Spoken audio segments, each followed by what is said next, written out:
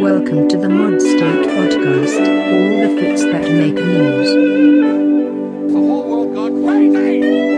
Well, I heard Biden was a loser. I mean, look, Joe never got more than 1%. And now, your hosts.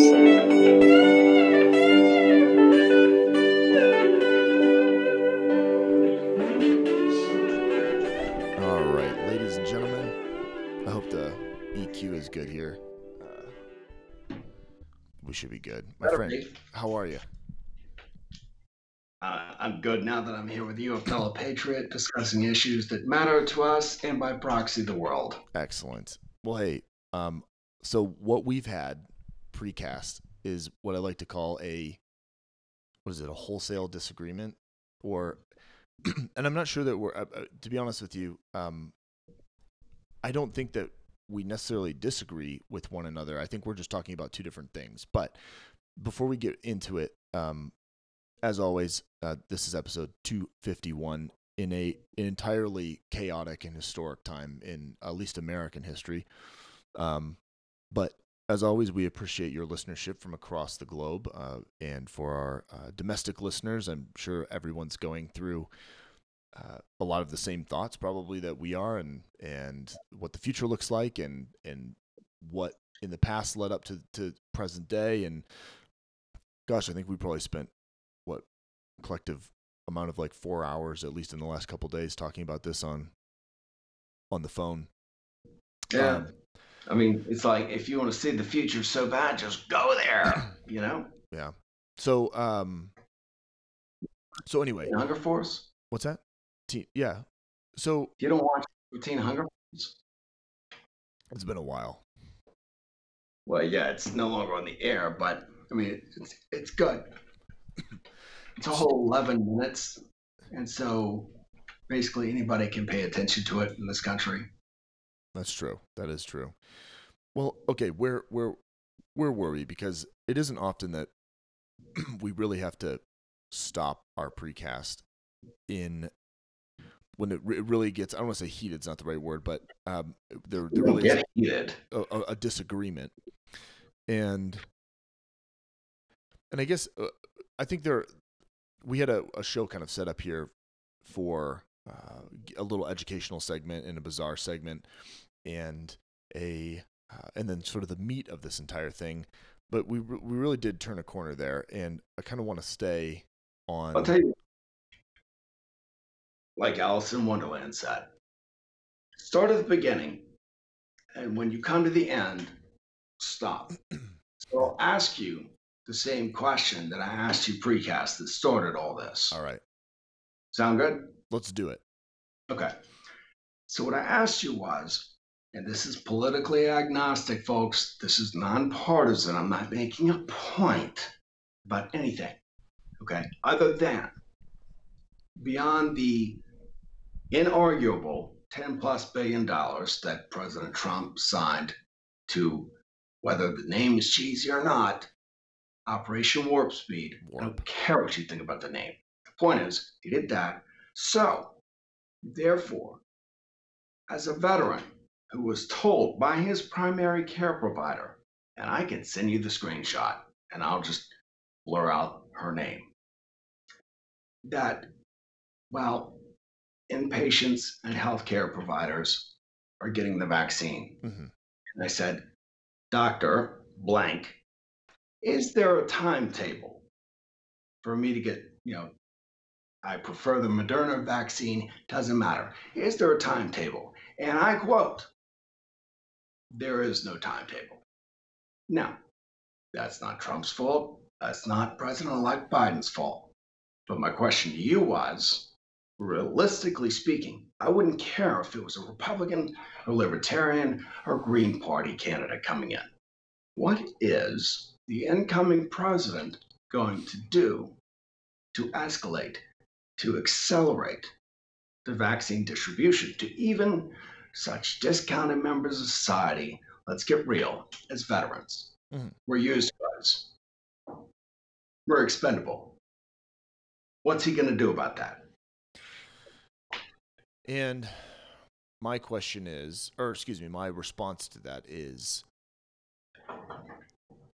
like Trump had the ability to do, and like a lot of stuff happened when there was no vaccine in 2020, right? The focus wasn't necessarily mass production of vaccines. There was mass production of ventilators, and there was mass production of PPE so that healthcare operations could continue.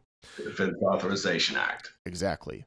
Now, that still stands with President-elect Biden and could absolutely be enacted in order to mass produce vaccines.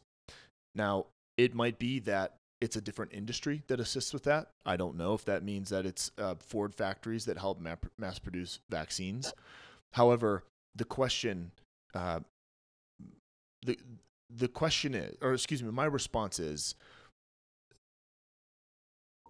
you know, and even beyond the veteran class, and even the most vulnerable classes in America today, those below the poverty line, those in minority communities, and veterans span every class and every or very diverse group. So the best way to move forward and make sure that everyone is vaccinated is the production authorized under the Defense Authorization Act. So otherwise, we continue to play this game of limited supply for the rest of 2021.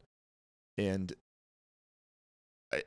that's not Trump's fault. That's no one's fault. That's just the fact. If we don't utilize that, there's only one company that can produce this, and they can't just build a new facility quickly to be able to produce it. So, there's 2 approved vaccines.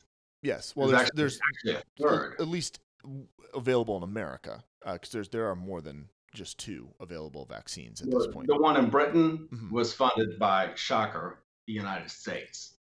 But what this comes down to is a cost-benefit analysis. Okay. So let's define. I'll take the role of the heartless one. I was going to say let's define what those 2 scenarios are, right? No, look. I'll take the black hat. You've got the white one. Mm-hmm. So I'll be the bad guy again.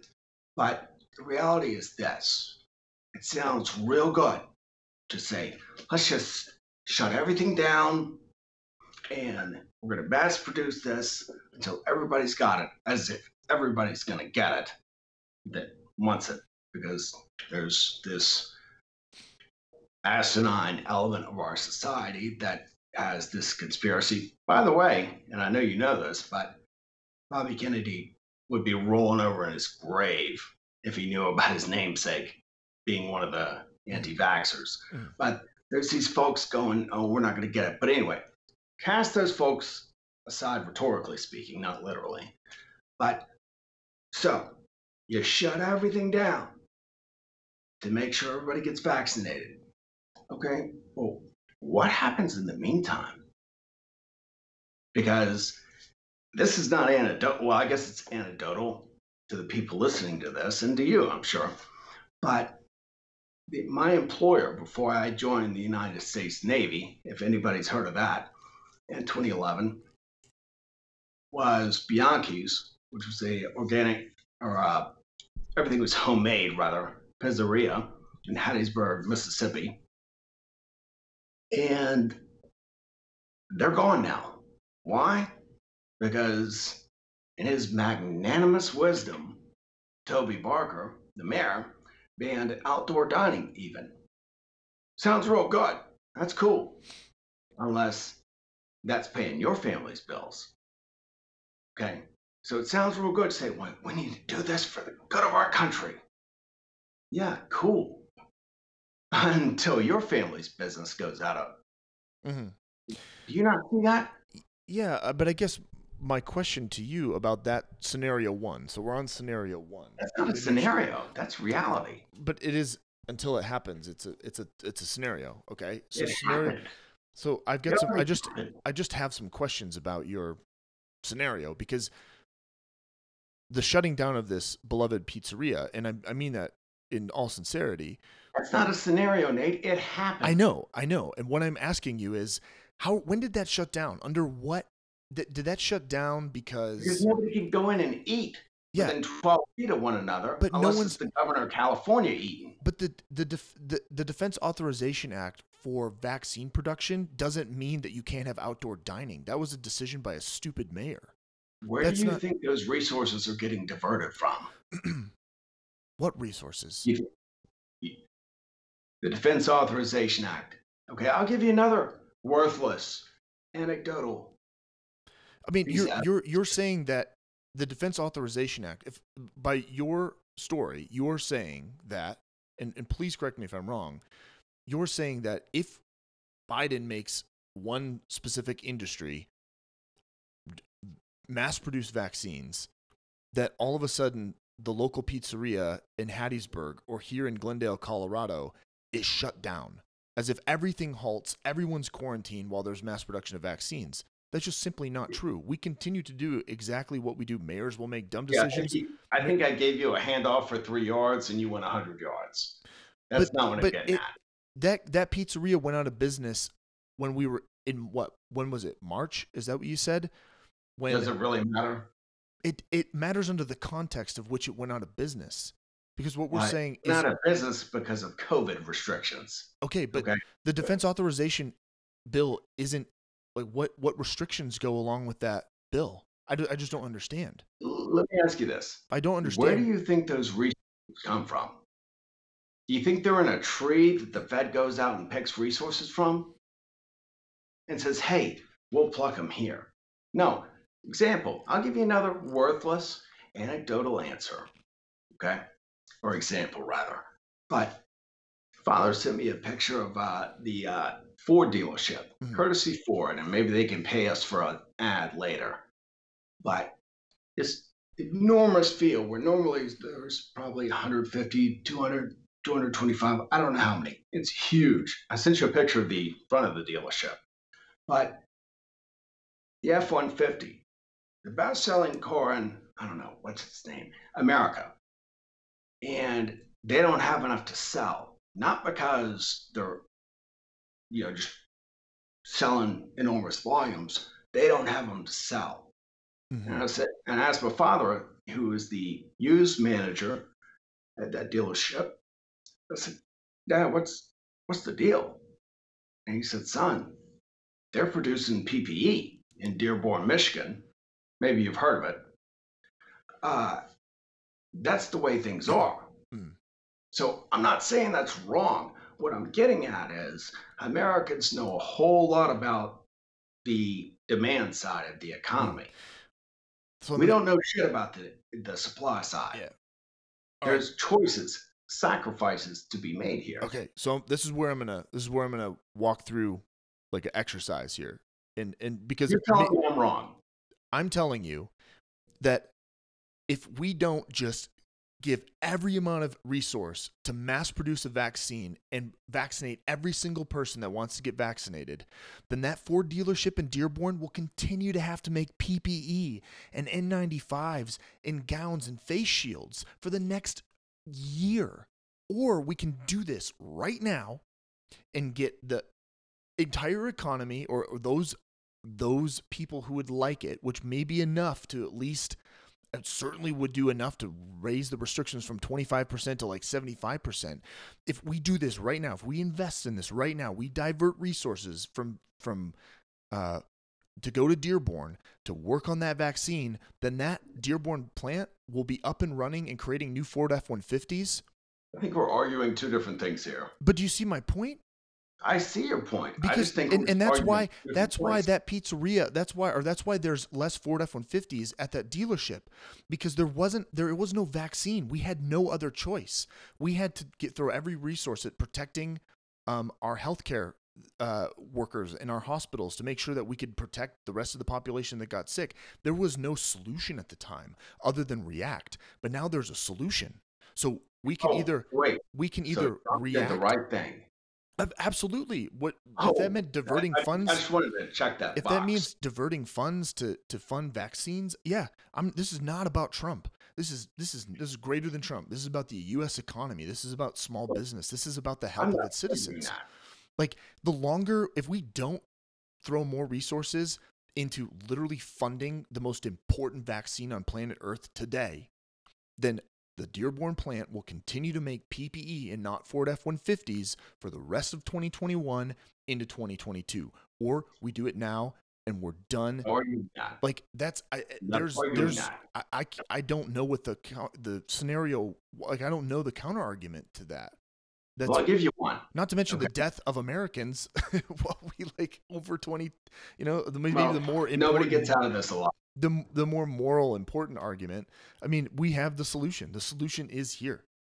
And to waste any more time. Look, there's 100% mortality rate on this planet. I don't know if you heard that, but the reality is, it sounds like Bolsonaro from Brazil. We're all going to die. Okay, I'm not even going to grace that with a response. The reality is, it sounds real good for folks that are doing well in life to say, just shut it down and focus on the vaccine. I want the vaccine out there. Okay, I just told you that I can't even, as a veteran, get it right now because I'm just used goods. And I'm sure in some way that's Donald Trump or even Richard Nixon's fault. But the reality is there's got to be a balance between shutting down the damn economy and killing people's small businesses, which fund over 80% of our economy, and distributing the vaccine. There's got to be a balance. I mean, I guess I'm not. I guess there's like a massive historical precedent. I mean, first thing is, I don't know where your idea of shutting down the entire economy to mass produce vaccines is coming from. That was my question to begin with. And what precedent you have for shutting down the entire economy to mass produce for something like World War II? Or, I mean, the economy didn't tank because they were building tanks. That was my question to you. Was what is the balance? Well, I didn't say that's what you were proposing. I mean, first off, you don't need to shut down all industry in order to mass produce vaccines. There's only certain industries that are really going to be useful in doing it. You could sure fool certain people in municipalities in this country. What's that? You could sure fool people in certain municipalities in this country. I guess I mean, I get it. You're not going out of business. I'm not going out of business. I mean, like if you want to be macabre, yeah, maybe I would. I take care of high risk populations, like in a community setting. I don't have a clientele base. If I mean, like we can talk about numbers, like people like their numbers. We can do. I mean, I just don't. I don't understand why if we shifted, even if we moved, an increased production by 25%.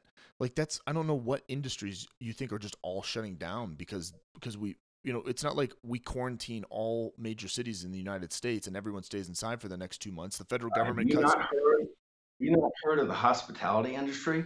Have you not heard of the restaurants that because it's, I don't know, cold outside, have nobody coming in there because they can't have people inside? But what does that have to do with vaccine production? It has a lot to do with the fact that, like I talked about, there's got to be a balance between shifting resources to vaccine production to people going out of business and their families losing everything. So, okay. I'm glad you don't have to worry about that. No, I just don't. I'm really struggling. Really struggling with your connection between increasing resources to vaccine production and a small mom and pop shop going out of business. I get it. Like I get the manufacturing resources that we're going to shift. They grow on trees. Okay, well, if I hear you correctly, what you're saying is like the Dearborn plant, for example. We just shift production, and there's still no Ford F-150s, and the small dealership in Hattiesburg or in Mississippi goes out of business. They're still shifting resources for PPE over 2021 versus shifting production to vaccine, which is going to alleviate the necessity for mass production of PPE. Like, I don't know. If that's the argument, I'm really struggling right now to understand the link. I see that. I tell you what, I'll put it in the notes in an editorial. We can move on. I feel like I'm beating a dead horse here. No, I'm glad you don't have to worry about that, Nate. I have everything to worry about it. It's like, I mean, I don't understand. Do you think these resources that we're quote going to shift via the Defense Authorization Act, do you think they grow on trees? They're going to grow out and we'll just shift these resources here. Like, seriously. I mean, I guess maybe we need to talk about what resources. I mean, as of right now, the federal government's spending ungodly amounts of money on PPE for hospitals because people continue to be sick. I've been beating the drum about ungodly sums of money since we started this. So I think perhaps we should move on to the next talking point. And I guess, yeah. I mean, I'm again. I get it. I'm an idiot. We'll move on. No, I mean, I understand the scenario that you're proposing. Like, I get it. Do you? I do. I just don't think we're talking about. Okay, so no, I kind of want to stay on it because I'm really I want some sort of resolution to this. So in there, what I'm saying is that we. You're trying to connect Dearborn, Michigan to Hattiesburg, Mississippi. Is what you're trying to do. But you made that connection because it's the Ford F-150. I gave you two examples. Mm-hmm. I gave you two examples of my pre-Navy employer going out of business because who's eating outside in this weather? Yep. Okay. So because the mayor made the decision to not let people eat outside.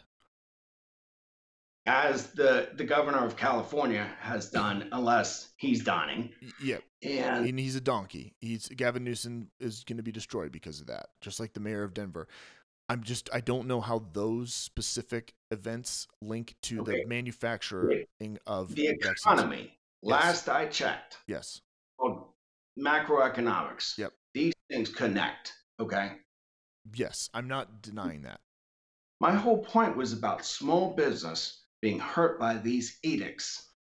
Meanwhile, there's this fantasy land of just resources we're going to shift.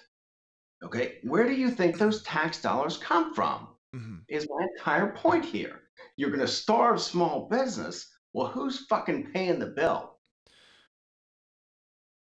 This faux money we're going to print. Mm-hmm. You don't get that? I'm sorry for you. You don't see that at all. I don't. I just like it, I'm not entirely sure, and it might be my lack of econ knowledge. I just don't. It has nothing to do with snarkiness, Nate. I'm John. I'm legitimately confused. I'm like legitimately confused about ramping up vaccine production and how that shuts down. Like, what we paying for it, Nate?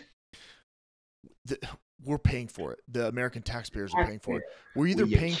Here's my point. Here, you want to know my point? I'll break it down. Yeah. Well, okay. Maybe you can be a philosophy major and get this, Nate. You can major in philosophy and get this. Okay. Unless you want to keep on printing money that we ought not be printing. Period. Bottom line. Bar none. Okay.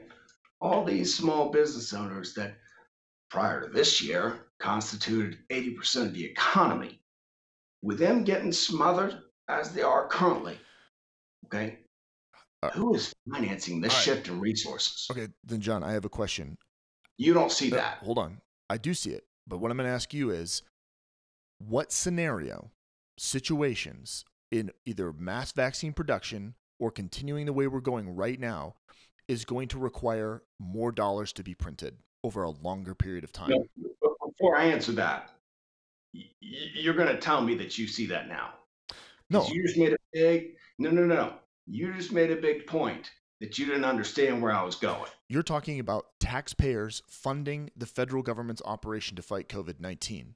So I'm asking you now. You get the point about small business, 80%. Okay, so I'm asking you, if we do this right now, if we put a down payment right now, or we just prolong and do exactly what we're doing right now with the vaccine production, what is going to incur? What of those two scenarios is going to incur more money being printed over time, more small businesses going out over time? Wouldn't it be the delayed response or the low vaccine production and a slow vaccine response, that you're going to have stimulus after stimulus after stimulus. We're going to be spending 1.9 trillion. We're going to spend another 900 billion. Or we do it right now. Maybe it's 2 trillion. Who knows? I'm just throwing it out there. Maybe it's 2 trillion plus a ramp up of vaccine production under the Defense Authorization Act. But we do it right now, and then there's a greater immunity to COVID-19, and we resume normal operations, or the best we can, or we prolong this, and the taxpayers are bailing out business and Americans for the next 2 years. Like, that's what I'm trying to point out. Like, because maybe I'm missing this. Maybe there's a glaring error. There's a glaring error because the scenario you point out, but maybe they go out of business. They already are, Nate. But I get it. You're not connected to Main Street. But John, this is 2021. We now have a vaccine. Those companies went out of business when there was no vaccine. There was nothing we could do except for just hang the fuck on. But now we have a vaccine. It's a different day. I'm glad it's a different day for you, Nate. It's a different day for everyone, John. It's a different day for everyone. There is a solution to the COVID-19 problem. Back in July and March, when small businesses went out of business, there was not a vaccine. There wasn't a solution. Now there's a solution. It's a completely different. What difference does that make to the family that lost everything? It doesn't make. It's horrible. But we have a solution today. So you got it now. So we can prolong the more small businesses going out of business over 2021. When did I argue against using the Defense Authorization Act? I haven't. What I said was there's got to be a balance between fixing this thing and destroying the damn small business economy, Nate. Okay? I get it. Nobody you're connected with lost everything on Main Street. You have no idea. You don't know reality. I've watched more people, and this isn't a dick measuring contest. I can't tell you how many people I've watched families ruined because family members have died from COVID-19. There's nothing and small businesses going under. Front lines. People not being able to follow their dreams. There's nothing more, but the vaccine's the solution to that. We don't have to have that happen anymore. My entire point is there's got to be a balance, Nate, between shutting down the damn economy and fixing this thing. Okay, I know I'm not accusing you of being heartless. No, okay? You're absolutely not, because I'm not. In the same light I've been put in. Okay, I know I'm put in this light of, just keep the economy open and kill everybody. That's not what I'm saying. Okay, there's got to be some balancing act here between destroying Main Street for a vaccine that ain't even available. I, as a veteran who temporarily died and could have stayed dead, okay. But we can. It ain't available to me, Nate. But we can make it available to you faster if we just. When is that going to happen? We could as soon as Biden's in office. Yeah, because they care about veterans so much, both parties. Okay. We're used goods, Nate. Don't deny it. It ain't going to change because Joe Biden's in office. Don't sit there lying to me. They don't care about us. We've already served.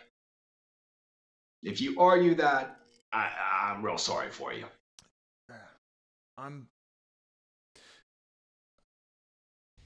You're going to argue that point. No, I'm not arguing any point. I don't know what we're arguing about. I think that we could deliver. I have a fundamental disagreement on the balancing act between pursuing. And I think the other thing is, I don't think you understand my point that you don't need to shut down the entire economy to mass produce enough vaccines for the American population that at least wants them and to have some in reserve.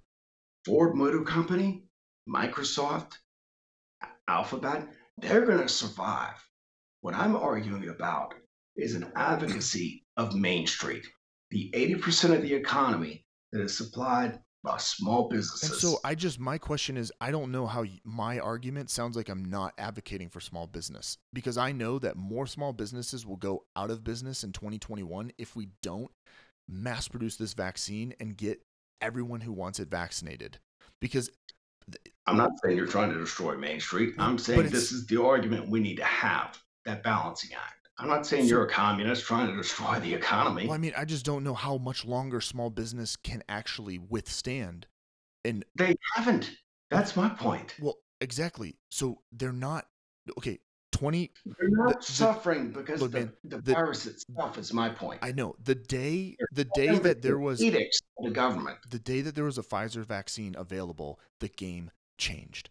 The day there was a solution, the game changed, and that didn't happen for all of 2020. That's not I Trump. don't know which is That's done. that's not Trump's fault. That's not Pence's fault. That's just the world, collective world, had to come together to find a solution, and now there's a solution, and Biden is saying, let's mass produce this. Let's mass produce this solution so that we don't have to continue to spend a shit ton of money for stimulus. We could put it to something more useful. Like Like, Democrats, like we're going to spend, if we're doing our second, if we're already talking about the second stimulus from 2020 into 2021, there's going to be another stimulus every quarter through 2021 if we don't mass produce the vaccine right now. And that does not mean that every industry is shut down to mass produce vaccines. If Andrew Yang had his way, we'd have a stimulus every month. It'd be UBI. The difference here It's not is, part of the argument. It's not. it actually is, because here's my thing. There's a balancing act to be had here. Okay. Because Explain the balance. some of these You people we're going to save. What's your balancing act? Like, what does it mean to you? Because to me, if I understand you correctly, your balancing act means we need to have a balancing act between how much industry or how much of the economy we actually we make be part of the vaccine solution, and with how much we how much loosen regulations, I guess, with small business. I'm not. The balancing act is we shouldn't just shut down the entire economy to mass produce vaccines. We need to find a balance between allowing industry to continue as normal and only maybe part of the economy help with vaccine production. We need to have that balancing act, because if we just everyone dives into vaccine production and no one's able to sell goods, supply chains break down, then small business goes out of, they're the sacrificial lamb, if you will. To which I think I'm saying, I don't think I ever, and I'm really sorry if I misdelivered here, but or miscommunicated, but no part of my just wholesale full send into vaccine production ever meant that the entire U.S. economy and all supply chains cease fire until there's a vaccine. I don't think that's, and I guess I should have been really specific, but I think that what I'm proposing very well would be balanced, because you couldn't require every industry to, even if you look at, like, let's say you solicit Boeing for vaccine rollout. Good. It gives Boeing something to do, because no one's flying right now anyway. No one's buying Ford F-150s because everyone's working from home. So Dearborn can either mass produce vaccines or mass produce PPE. Like, which one do you want? And which one's the better option? The vaccine all day. So I think there's absolute balance between what I'm proposing. And so that's what I'm trying to figure out. Like, what do you see as the balance? Because I think there's already a solution here, and it was just part of the argument, but not specified.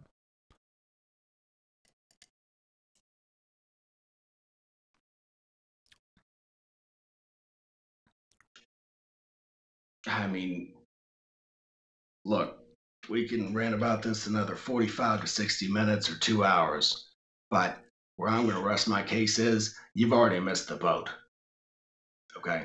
These edicts, and I promise you, I'm not gonna, but if you want me to send them your Mod State email address, I can send it to them. The small business owners, they're already gone. And I don't want to do further damage to the people that do most of the living and dying on Main Street, Nate. That's my point. Okay? So with these edicts, and I promise you can discount it, you can be dismissive, whatever you want to do. All right? But what you're missing here is that a lot of folks have already lost everything, and I don't want to see it continue. Mm-hmm. So why would they? That's easy for you to shrug and say, no, John. Why would they lose everything? if we ramped up vaccine production, please explain to me why they would lose everything. Show me the link. I'm not connecting that. Well, that's Connecting that to the overall policy. I didn't say because of ramping up production. well, that's the purpose of the policy. That's the purpose of the Defense Authorization Act, is to ramp up the solution, right? I'm aware of that. That's why the PPA began. Uh-huh. So I was addressing the overall policy measure. I'm sorry, you're stuck in Dearborn. so what's the policy measure that would ruin small business with the Defense Authorization Act? What is the policy that specifically? Directly because of that one act? I didn't know this entire discussion was based on one act. Well, no, what we were talking about overall response to the vaccine, yes? Yes. Or virus. The virus, yes. So now the solution's here. The vaccine's here. So what specific policy? Okay. At what point in the beginning of this conversation would we say all this is going to be based on the DAA? It doesn't have to be, but whatever it takes to mass produce the vaccine, just like Trump did for ventilators and PPE, it's just an extension of it. That's great, but you're asking me like how I'm connecting the collapse of small business to the DAA. I never said that. Or to the policy, Biden's policy or whoever's policy, or what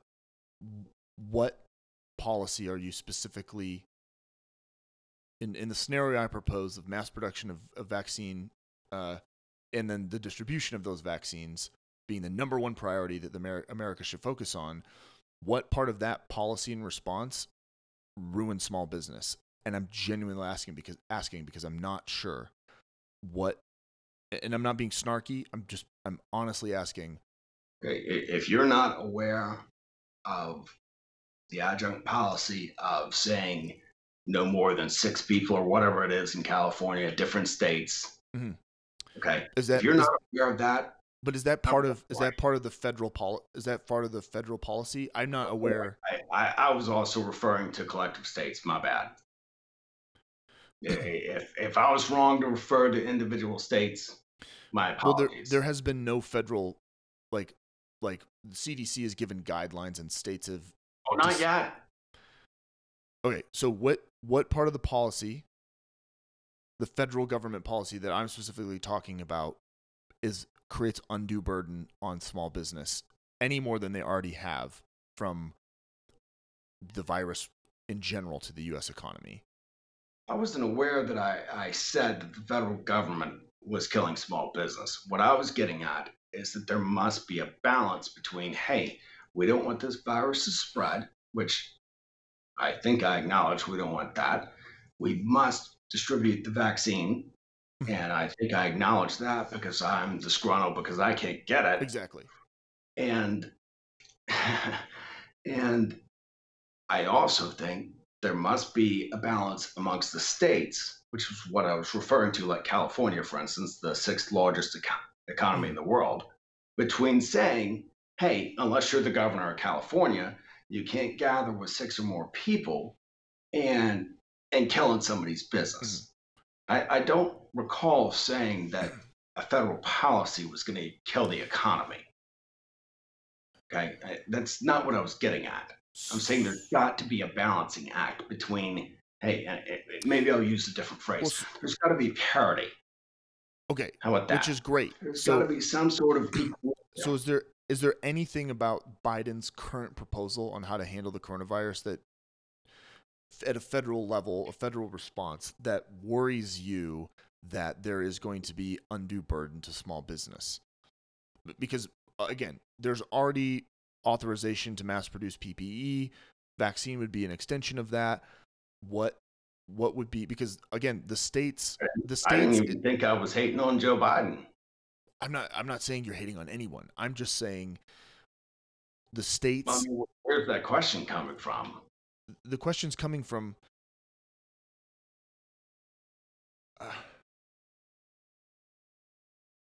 I didn't. If I did mention Joe Biden and criticize his response, I don't know what his response is going to be. There is no response. I'm just saying. Is there?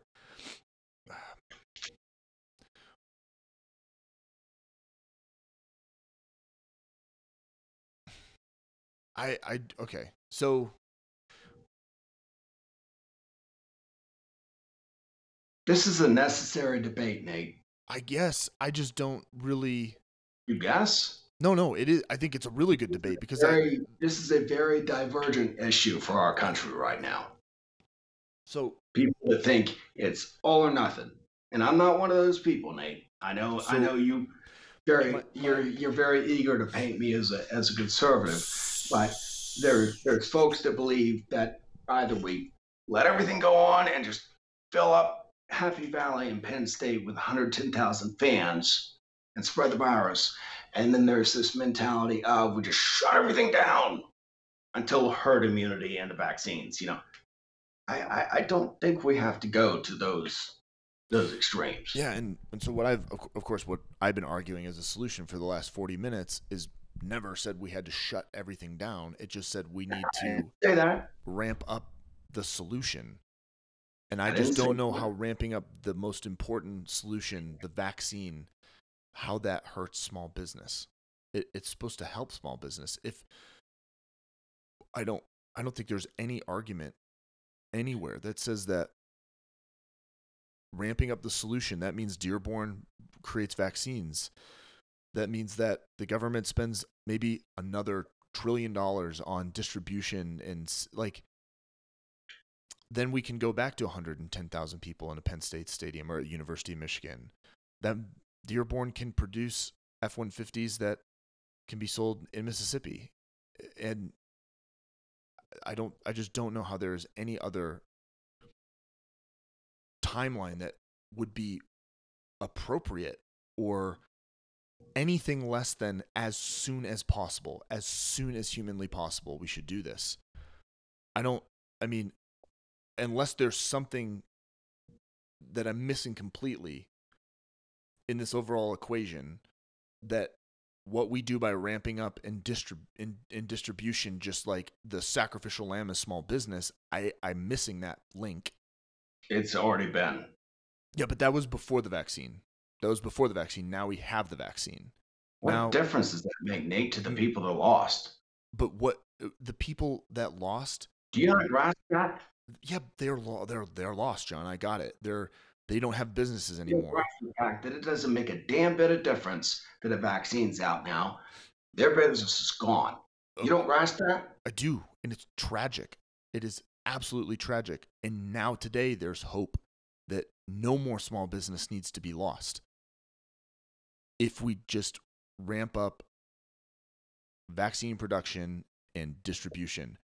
No more small business needs to be lost. And it's horrible that people did lose small businesses. I know people near and dear to me that started small businesses in January of 2020 and didn't even make it. And I know people that had businesses for years that had to shut down. And that what I don't know what we're supposed to, like, at this point, we need to do everything we can to ramp up the solution. That happened, and it's so tragic. But I don't know how that factors into the decision to ramp up production for the solution today. Not an argument I made. But you just were talking about, what about those people? It doesn't make a difference. I argued that there ought to be a balancing act going forward. But what I'm telling you is, and maybe this is fodder for a future episode, but as a caveat to what you asked me precast, that's fueled some resentment. And I know that's not what we're talking about. Okay. It's fueled resentment, but fueled resentment. Of course it fueled resentment. There's nothing, there could have been a better coordinated federal response. We can Monday morning quarterback what happened over the last year for sure. But I know that's all Donald Trump's fault. But besides that, it was his administration and it was his to handle. I'm not saying whether he did or didn't. I'm just saying it's all Donald Trump's fault. It was his responsibility. He's I'll go ahead and stipulate that. He's the CEO of the executive branch. It would if it was Obama, it would be Obama's era. If it was Bush, it would be Bush's era. It has nothing to do with the commander in chief. History is history. What happened a month ago, but it's a new era. It's a new flex. It's a new dawn. It's a new day. It's a new life. We have a vaccine, and we can prevent what happened over the last year if we mass produce and distribute and give to people with the right messaging. And we don't have to have a repeat of 2020. It can I be don't think the vaccine and the right messaging mean a damn thing. Okay, I think the vaccine is what matters. I don't give a damn about your messaging. messaging helps get people to take it. Dude, the people that are anti-vaxxers, they're not taking it. It doesn't matter. Well, it's fine. And they're a small number of people. But I've watched more and more people convert to wanting the vaccine. Including Bobby Kennedy's son. I know. By the way. I know. And that's fine. They don't have to, but there's a whole mess of people that want it. So we're gonna let me get this straight. So we're gonna spend federal taxpayer dollars to advertise a product that anybody who's gonna get it is gonna get it, and the people that aren't. Save the money. Have you watched an entire population of people get brainwashed by Trump over the last 4 years by just listening to propaganda over and over and over? And you think we're going to undo that? Priming works. Education works. It just takes a long time. Yes, you absolutely should have good messaging because there are people that are like, I'm unsure. They're not anti-vaxxers. They're just genuinely unsure whether or not they should get it. Good messaging goes a long way for those people. So absolutely. It's not a massive part of the budget. It's of course you always do that with any campaign. You absolutely you use taxpayer dollars for that. Otherwise you don't get as good of ROI. Look at why do campaigns run ads? Because messaging works. It would be no different with the vaccine for people who are on the fence. You court the people who are on the fence. Actually, it's a big difference, because campaigns, they're supposed to be spending their own money and contributors' money. I'm against spending taxpayer dollars for that. I'm sorry. So you're against. Okay, so you're essentially what you're saying is you're against the possibility of a higher ROI, the better bang for your buck. That means you put for every vaccine that's produced, you put a vaccine in someone's arm. There's no wastage. And if you how many people don't know that? How many people don't know that we're waiting on a vaccine, Nate? You really got to advertise for that? You're not advertising like, come get your vaccine. You do good educational propaganda. And you know what? You convert people. Wow. And that means your ROI, if you're looking into business terms, your ROI is up. Your return on investment is higher. You put more shots in arms and you have less wastage. And so you're not wasting taxpayers' money. Why would you not do that? Okay, so why would you waste potential ROI? Why would you give it? Why would you even give it that chance? Why would you waste taxpayers' money? If you could spend a couple million on well-targeted advertising to those people who are just on the fence, they just want to know that they're not going to get sick. You don't convert those people, then you waste taxpayers' money. Okay. I think we're at a fundamental impasse here. Well, I mean, what? So if you lose conversions and you waste vaccines, but if you had spent, how many people are not aware of this virus? How many people are not aware of the effort? Yeah, they're absolutely aware of it, but it doesn't matter. They can be aware of it, but still be wary of the vaccine. Like, I'm not sure if this is right for me. Do you think you're going to convince some anti-vaxxers? I'm not trying to convince, John, I'm not trying to convince anti-vaxxers. I'm trying to convince people.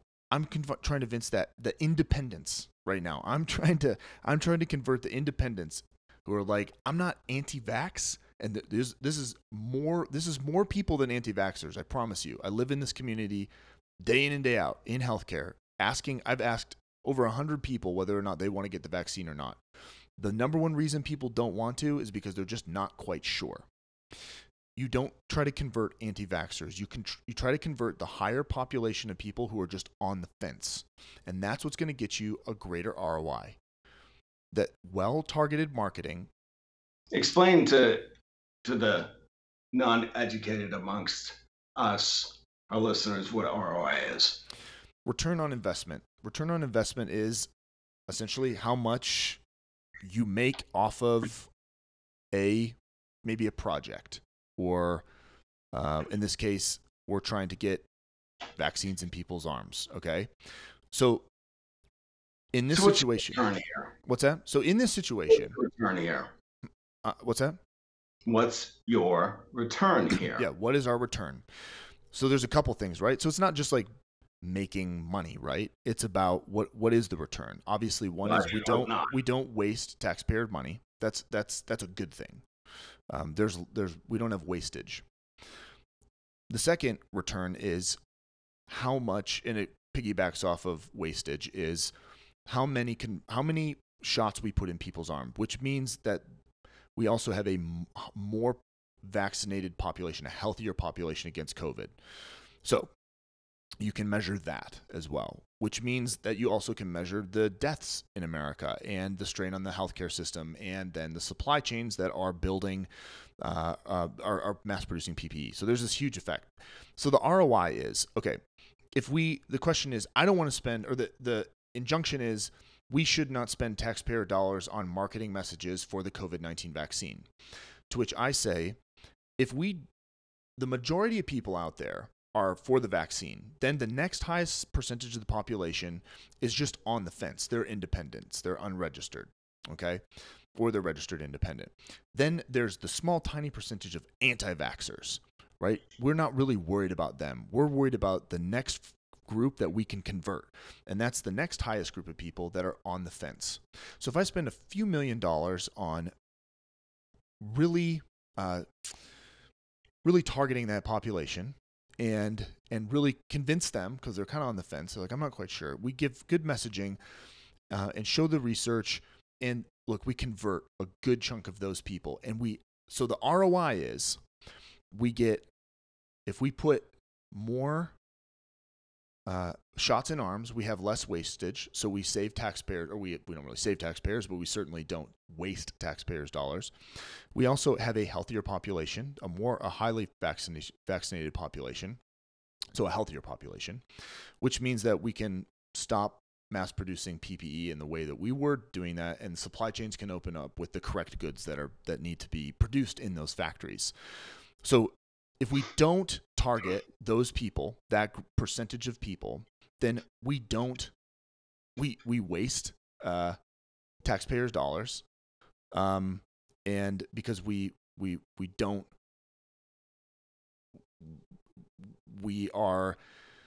have a population that is less vaccinated, so there's more sick people, which is a strain on the economy. I mean, which means we have to continue to mass produce PPE in factories like in Dearborn, so they're not creating they're not making Ford F-150s, and supply chains. I just made the link. So yes, it's absolutely worth spending taxpayer dollars to be able to convert people to make a healthier population, so we can have a more open economy.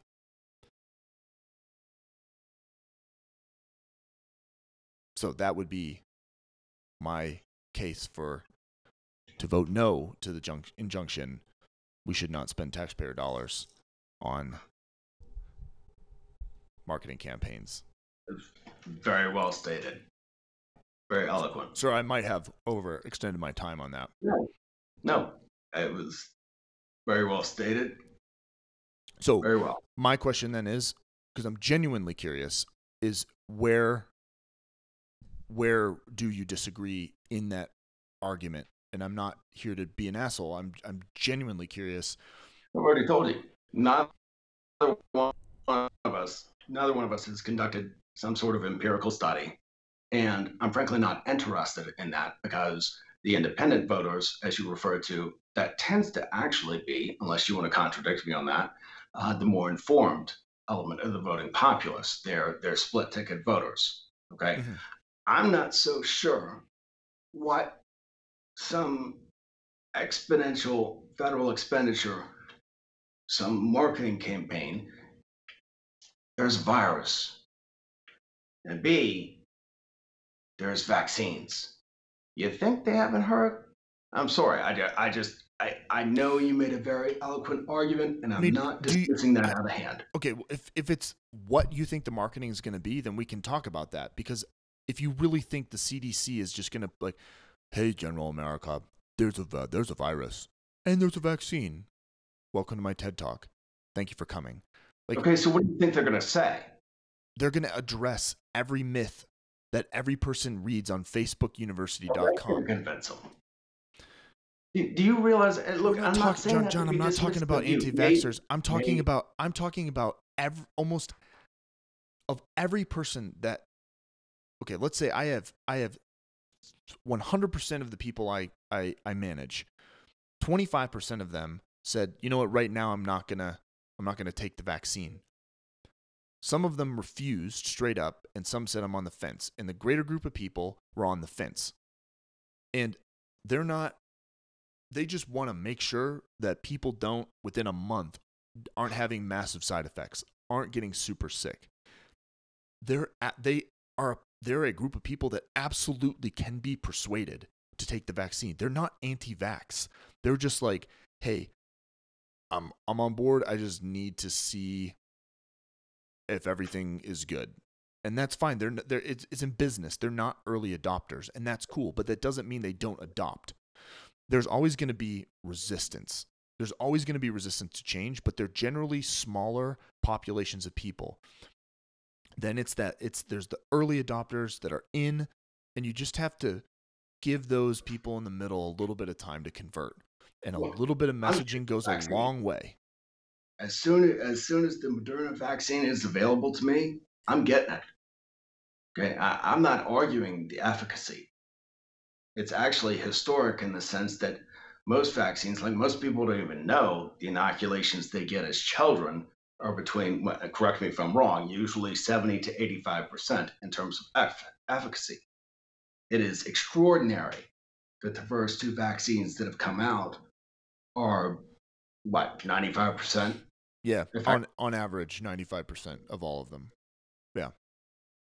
It's extraordinary, is it not? It is. Yeah, it's a great solution. It is. So I'm not arguing that. That's not at all what I'm arguing here. So what your argument maybe is that, listen, everyone knows it's here. Everyone knows the vaccine is here.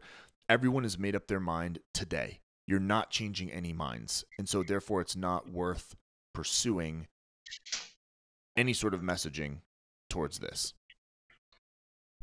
I'm not saying don't put up a bulletin on cdc.gov. I'm not saying that, Nate. I know people that listen to this that are left of center, which is 70% of our audience. They're going, this guy cares more about F-150s than lives. So be it.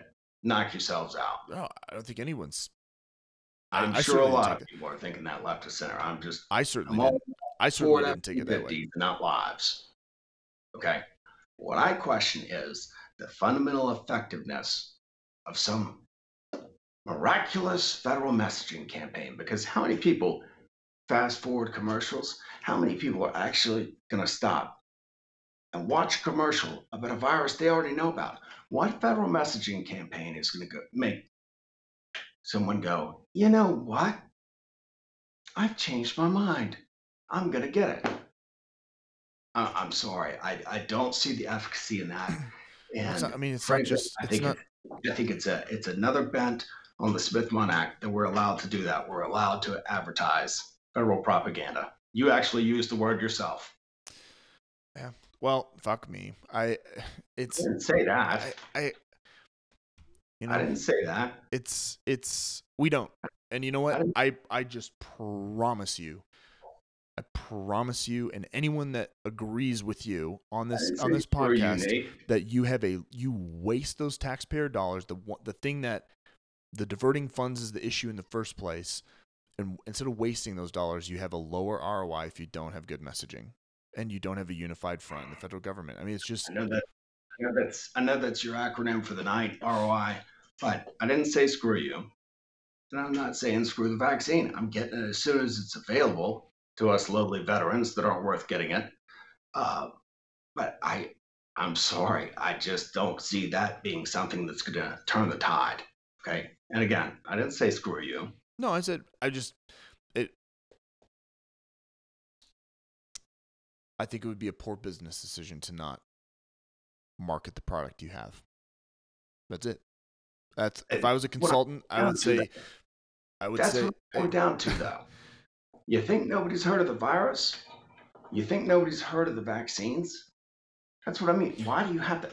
It's like advertising oxygen. so what? You, I guess the real wrap up here is, I think you had brought this up. You said, listen, I think that this discussion is incredibly important because I think there's a huge part of American society that really does agree with what you're saying, and for a lot of Americans out there have an absolute right to just be pissed right now. My heart goes out. It's absolutely tragic. This last year has been a nightmare, and not a nightmare because of Trump or not a night. It's just been a global nightmare from the second January 1st, 2020 hit. It was like off to the races. It's been tragic. And I know that there's both the right and the left, or however you want to clarify it, all want the same solution. We all want the economy open. We all want to be doing normal shit again. And I deeply understand that because I personally hold that same feeling as every other American. What it boils down to is there's one side of the house that's like the way you're feeling, and then there's the other side of the house that's the way I'm feeling. And there's a real disconnect on why at least my side's proposal would somehow be worse. I'm sorry if you feel like I'm on that side of the house.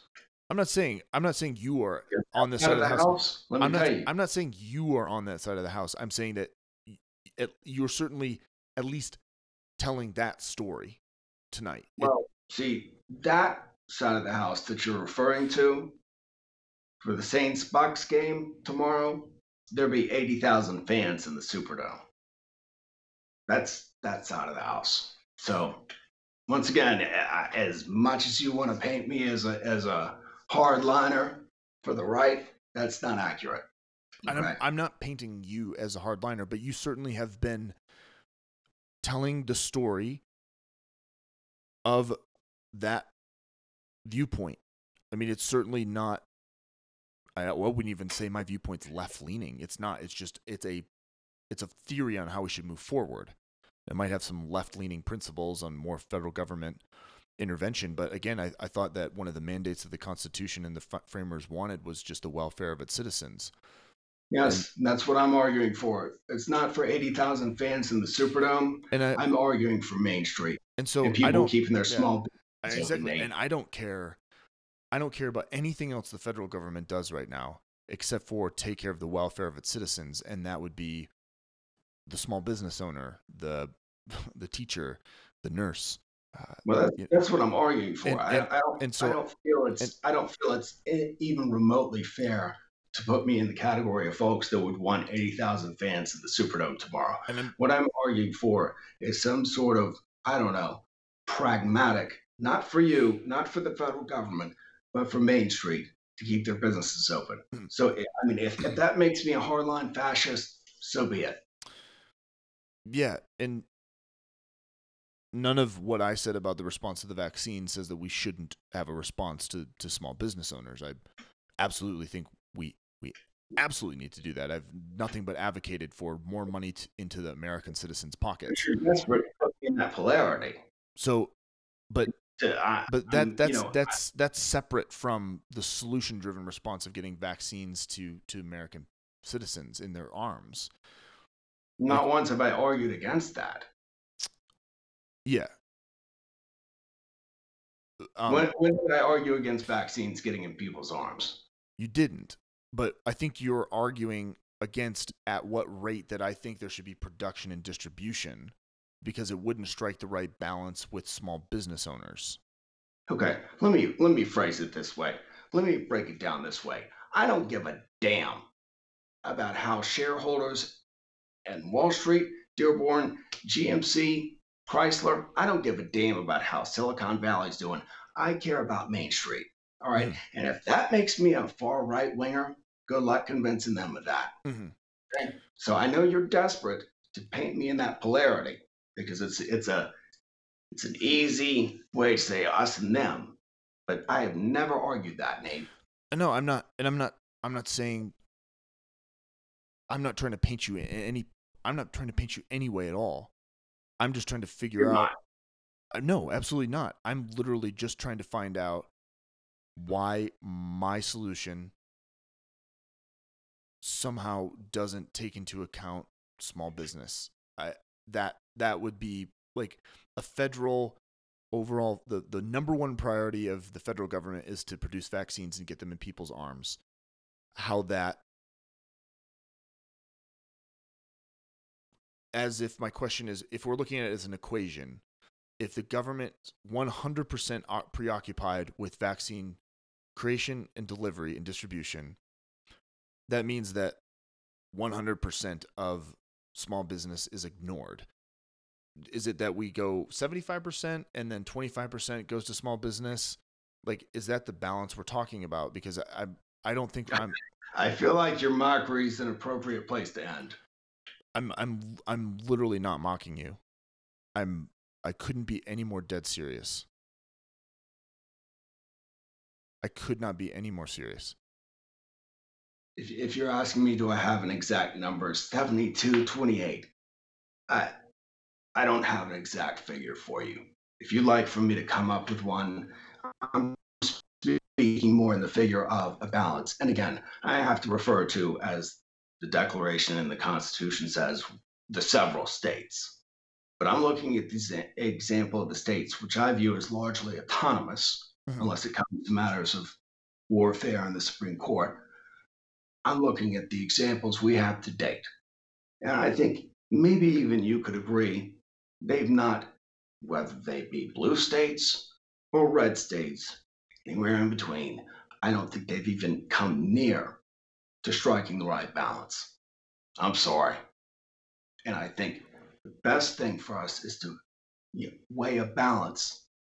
God forbid I use the same word, but to weigh some sort of balance for the sake of people that do most of the living and dying and running small businesses. Okay, it may not matter to the policy makers, but it makes a great deal of difference to the people who lost everything because of these shutdowns. Doesn't matter to Gavin Newsom. Doesn't matter to the Cuomo brothers. Doesn't matter to DeSantis or Kemp. But it matters a hell of a lot to those folks, to my former employer before I joined the Navy. So I'm sorry, the balance has not been struck. Okay? The people that are going to get it, the vaccine, they're going to get it. The people that don't want it, they're not going to get it. They haven't forgotten about the virus. There's my closing synopsis that I'm sure will be derided by 7/10 of our listeners. So be it. 7/10. That's very specific. 70%? 70%? I really don't know what our demographic breakdown is, actually. I just told you.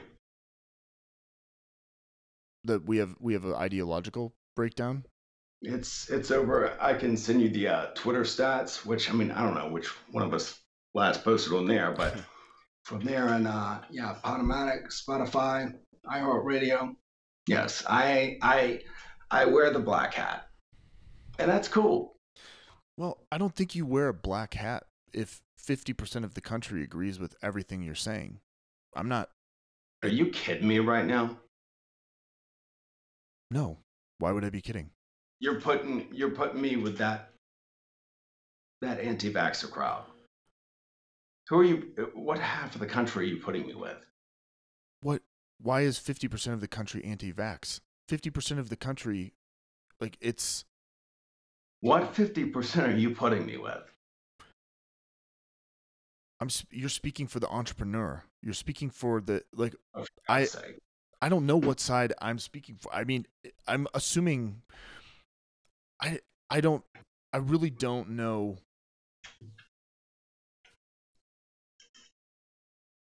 I'm going to be honest with you, John. Like, I understand your absolute. 50% of this country are entrepreneurs. Since when? Oh my God. I've really missed my delivery tonight, I think. No, I mean, like, And that's where the does this first time, and 50% that's come from? I think it's That is ass pull, my friend. You just pulled that out of your ass. 50% you're of right. what? You're right. I did. I pulled 50%. I'm being generous. I'm saying that there's, we'll say, forget the statistic. And I'm like, fascist. I have literally missed my message. And it took No, 251 you hit the episodes. mark. No, Folks, it took, I'm a fascist. it took me 251 episodes to finally probably miss my delivery on this, or at least miscommunicated something in a really grand way. Nate, we've both done it. Don't start that. We have both missed the mark. But I just don't. I'm genuinely. I'm gonna leave the first episode on the Mod State podcast. I'm gonna leave genuinely confused as to why we're disagreeing. And for I'm. Are you? Yeah, I am. Because you want a larger federal presence than I do. There's a hint. Yes, but the larger federal presence produces the solution that you want faster. Because that's what the federal government always does. Solutions faster. But the solution in this sort of combating the virus, the federal government presence and intervention produces a solution more quickly than less federal government intervention.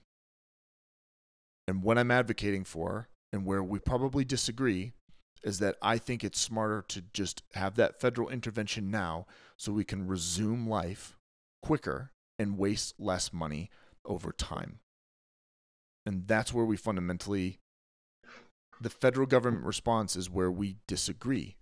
We do. And so I'm as a, and so what what I'm making the case for is the ROI, right? Like when I was talking about messaging, that if we're going to spend taxpayers' money, if we're going to spend a heap of money, then if we can do it like in half the amount of time, then we're not spending, like if we can do it now and we spend a heap of money right now and it restarts the economy so we don't have to spend any more federal dollars to prop up small business and municipalities, then you have a stronger ROI, right? You get more bang for your buck as opposed to drawing it out and giving one stimulus after another stimulus after another stimulus until finally in a year and a half, there's a healthy enough people vaccinated. So it's the federal response actually gives you a better ROI in general than the continued response or the continued vaccine production and distribution, the volume of what's produced, the supply, because there's a huge demand, but they're not delivering on supply. We can continue that and that would be limited federal intervention, or we just have huge federal intervention and get it all done right now and fulfill that demand. And we're much better off. I like that's where we enthusiasm. I like your faith in the federal government. Okay. But first of all, and I know this is a fringe issue, but as I referenced earlier, by UBI, the stimulus never ends for the left. It's never going to end. This is going to continue because that's the utmost potential of the greater proletariat. With regard to federal funding, I absolutely agree with it. We have taxpayer dollars regardless. Okay. I just think it would be better diverted to the several states and let the states handle it. I do not believe in the efficiency of the federal government. I'm sorry. I don't care how much money you dump in there. So because what I would be afraid of with that idea of letting the states, so throw the money to the states, let the states deal with it, is now you have competition against states. You have competition among richer counties. There's a less equitable distribution of the vaccine, or you have a federal command center that. How much is that going to cost? I mean, So you're saying that the federal government, that massive apparatus, which you and I both were a part of, what, Department of Health and Human Services? it's going to be more efficient than municipalities. It isn't about, it's about having one person or one institution guiding the effort. It's like military command structure. This is weird times. This isn't what it's an incident commander in a natural disaster. You have one person calling the shots, and you deliver fair, equitable care, and you give the right care. You give coordinated care. That's probably the most important thing, coordinated care. If you've got governors looking for direction from federal response, then you don't have a bunch of governors yelling at each other and competing for vaccines. I would assume we would distribute that on per capita per the population. But you'd need a federal, right? The federal incident response would handle that, right? To make that decision. I guess I'm confused. So we want to divert stimulus funds to the various municipalities and states for their poor fiscal management, but we don't trust them to handle their own response. I mean, they would So they we're would they would have to be there part to of correct their they, mistakes. they would have to be part of the they would have to be part of the entire response. Like, So you trust the federal government to handle this individually amongst the states than the states. That baffles me. it prevents infighting from the states competing for vaccines. Nate, what I'm arguing is per capita, distributed amongst the states, let them handle it. Like what?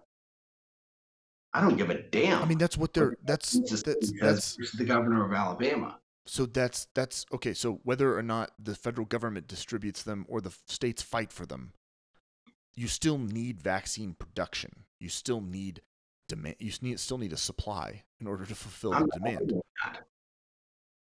I'm not arguing that. The way you get more supply is by augmentation of the federal government. By you can mandate it. You can have like whatever it has federal government authorization act. It has the federal government that can help support the mass production of vaccines, and that doesn't happen without federal intervention. Look, I want to believe in the Fed. I do.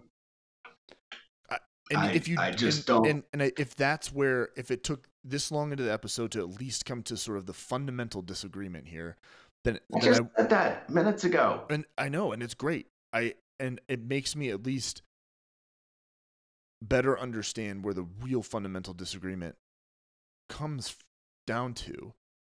And I understand not wanting to have any more federal oversight than we need. And I worked for the same federal government you did. I know.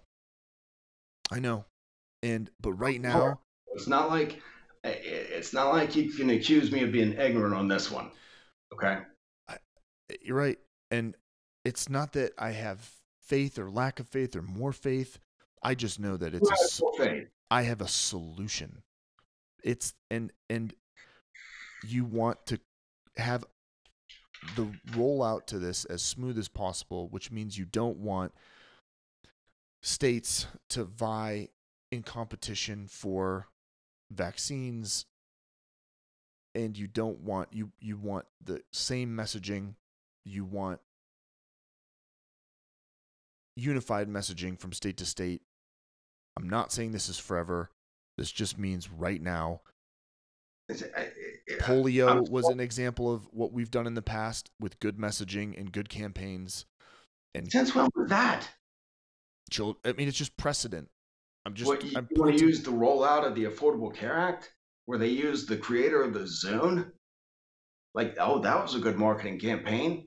If you like your doctor and your plan, you can keep it. I mean, hey, are you seriously telling me you're going to use the same campaign in New York and Mississippi?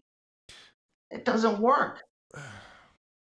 Well, you're not going to tell the truth in New York and lie in Mississippi, John. You have to have similar messaging. I'm not saying I didn't suggest telling lies. I'm just saying yeah, maybe you don't run the same ad exactly in New York as you do Mississippi, but you have the same CDC recommendations. You have the same That's CDC. right.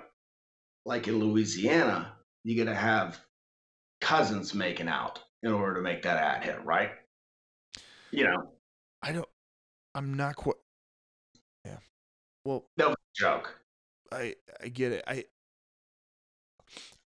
I'm afraid that you feel like I'm talking down to you. And I'm genuinely not. You are. I am not trying to be elitist. I'm not trying to be. I've never been that ever. I don't think you're trying. I think you are. That's the messaging here.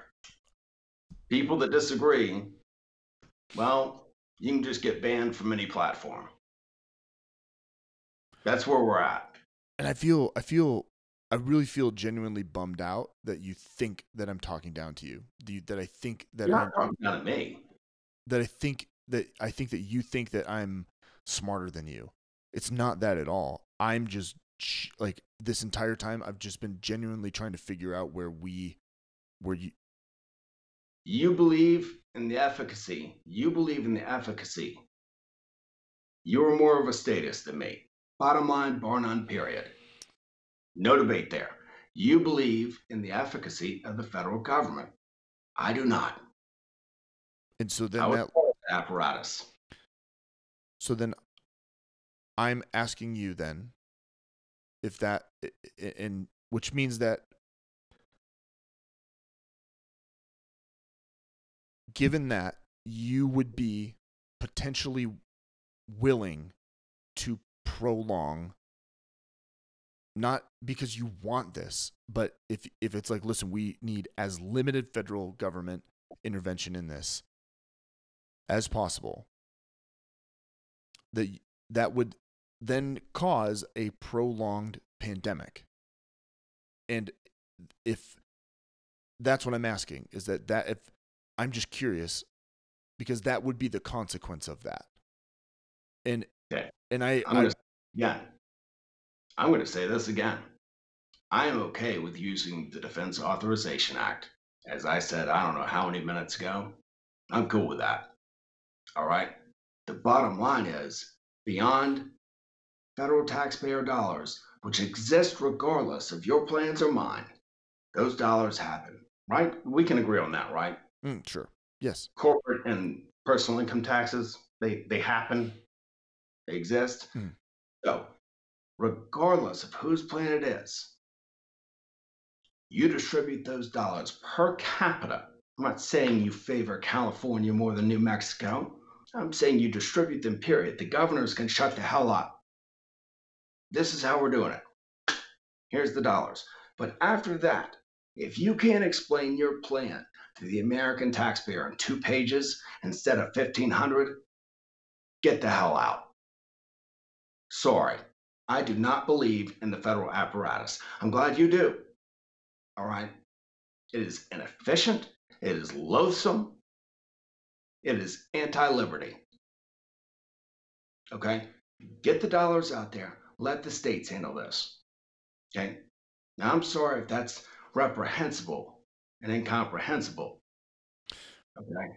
So what happens if you get a what happens if you get a conservative or a Republican governor that doesn't believe in vaccines? Too damn bad.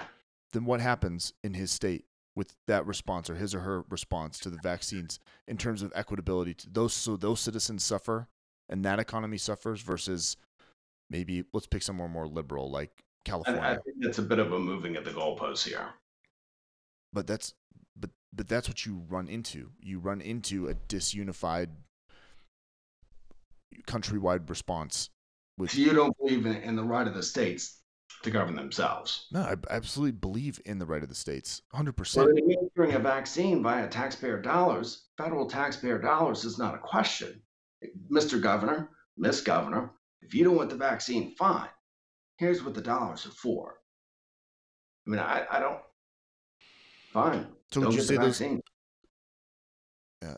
Well. Yes, and the ideology. I just trust the state. And I was going to say the ideology could not be more clear. the ideology difference could not be more clear to me right now, and that's why I'm sure.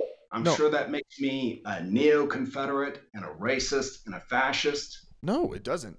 It doesn't. I have not once painted you as anything No, I know neoliberal. that, but I I haven't know painted that. you as neoliberal. I haven't painted you as anything. I know the corner that I haven't I know even. the corner that I'm painted into. I even walked back saying that you agreed with 50% of the country that I couldn't define. I'm not painting you as anything. Yeah, but I know where that's going now. But it's the same way of saying, like, listen, there should be state autonomy. That means there shouldn't be some sort of federal intervention in voting in the states. And I agree with that. I think that the states should have as much autonomy as they can have. But there are certain things that the federal government should be involved in. And this is where we differentiate. And that would be during a national crisis. Why do you think why do you think there are conservative Florida who declares national emergencies for hurricanes? Like, there's a federal response, and this is one of those moments where the federal government is well aware. So that's what I'm not saying anything prolonged. I'm not saying. I'm well aware of declarations of emergency. Yeah. So this would be one of those moments, right? Collectively across the globe, quite frankly. I guess, here's a larger difference, and this is actually quite partisan.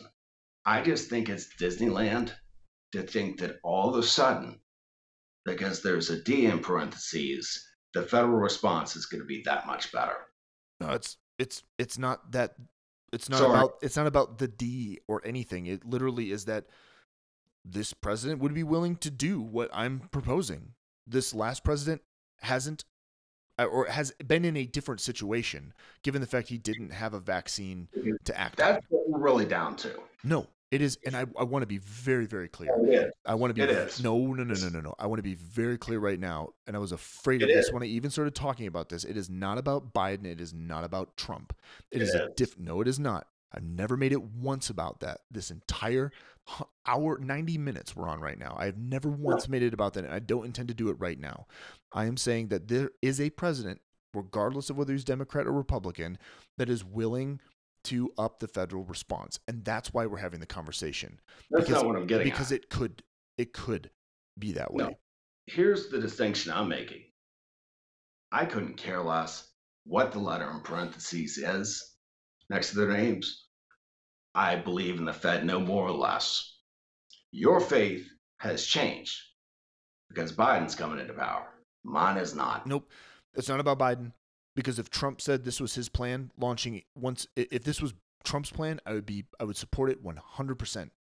If he wanted a coordinated federal response and had a unified DHH, Department of Health and Human Services, I'd be all in. It, just like you, does not matter what's in the parentheses. It is not about Biden.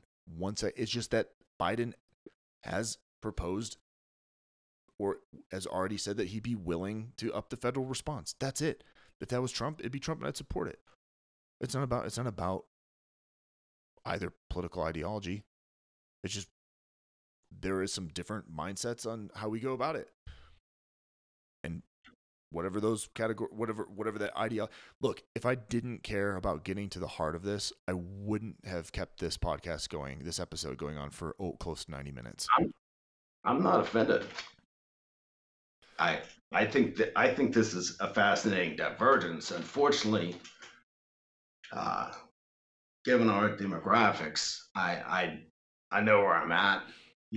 I've got the black hat, and that's fine. I think this is a wonderful sort of discussion because either way, there's been a catastrophic loss of life and I hope you remember right after I had my surgery in March of 2020, I advocated for keeping the economy shut down till Labor Day, till September of last year. Now, I don't know if you remember that, but I made that case for a 6-month shutdown. All right. I do think there is a very effective way in which to use the federal apparatus. I mean, I can't say that I'm entirely against the federal government by any means. There must be central command. I'm a big fan of the Federal Reserve. I think there are ways we can use the federal government effectively in terms of funding. I've argued before for community block grants. Yeah, anybody just needs to listen to the last 5 episodes to see what I'm talking about. So, in all fairness, I can't be painted, nor am I trying to paint myself as some anti-federal government person. But when it comes to incisive delivery of things like vaccines, maybe I spent too much time in my 6 years in the military and have spent too much time in my 5 years since dealing with the VA to believe that it can surgically deliver vaccines in an effective manner as opposed to the states. I'm not anti-federal government, and I'm not somebody that by any means agrees with burning down Capitol Hill. Okay? I just don't think this is their lane. And let me be clear too. What I'm proposing doesn't mean the federal government comes into every state and handles it. That's not it at all. It is largely about state autonomy, but the federal government can play a more coordinated effort and a more unified effort in messaging. That's pretty much it. So,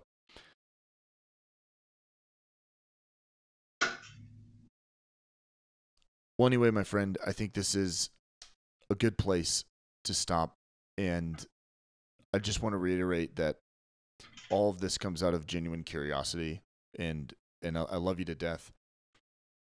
And these are such weird times and so volatile that there are going to be things that we fundamentally maybe disagree on.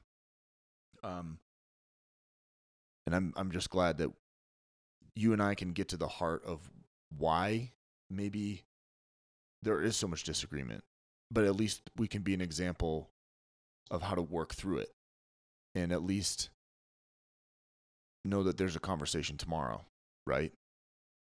With you and I, and I'm proud of I'm proud of that relationship that we've had over the last several years. So yeah, since like 2011, man, when we first met. I mean, we haven't been doing this that long, but since 2016 at least. But most people now, they're bringing ball and chains and guns. It's like, well, let's just disagree and get up and text tomorrow, as we do. Indeed. All right, my friend. Well, as always, it's an honor and privilege to do this week in and week out with you, and thank you for our listeners across this great blue planet. I hope, as always, for the continued listenership, and we certainly are happy for your support. So, with that, my friend, until next time. Au revoir. We'll see you.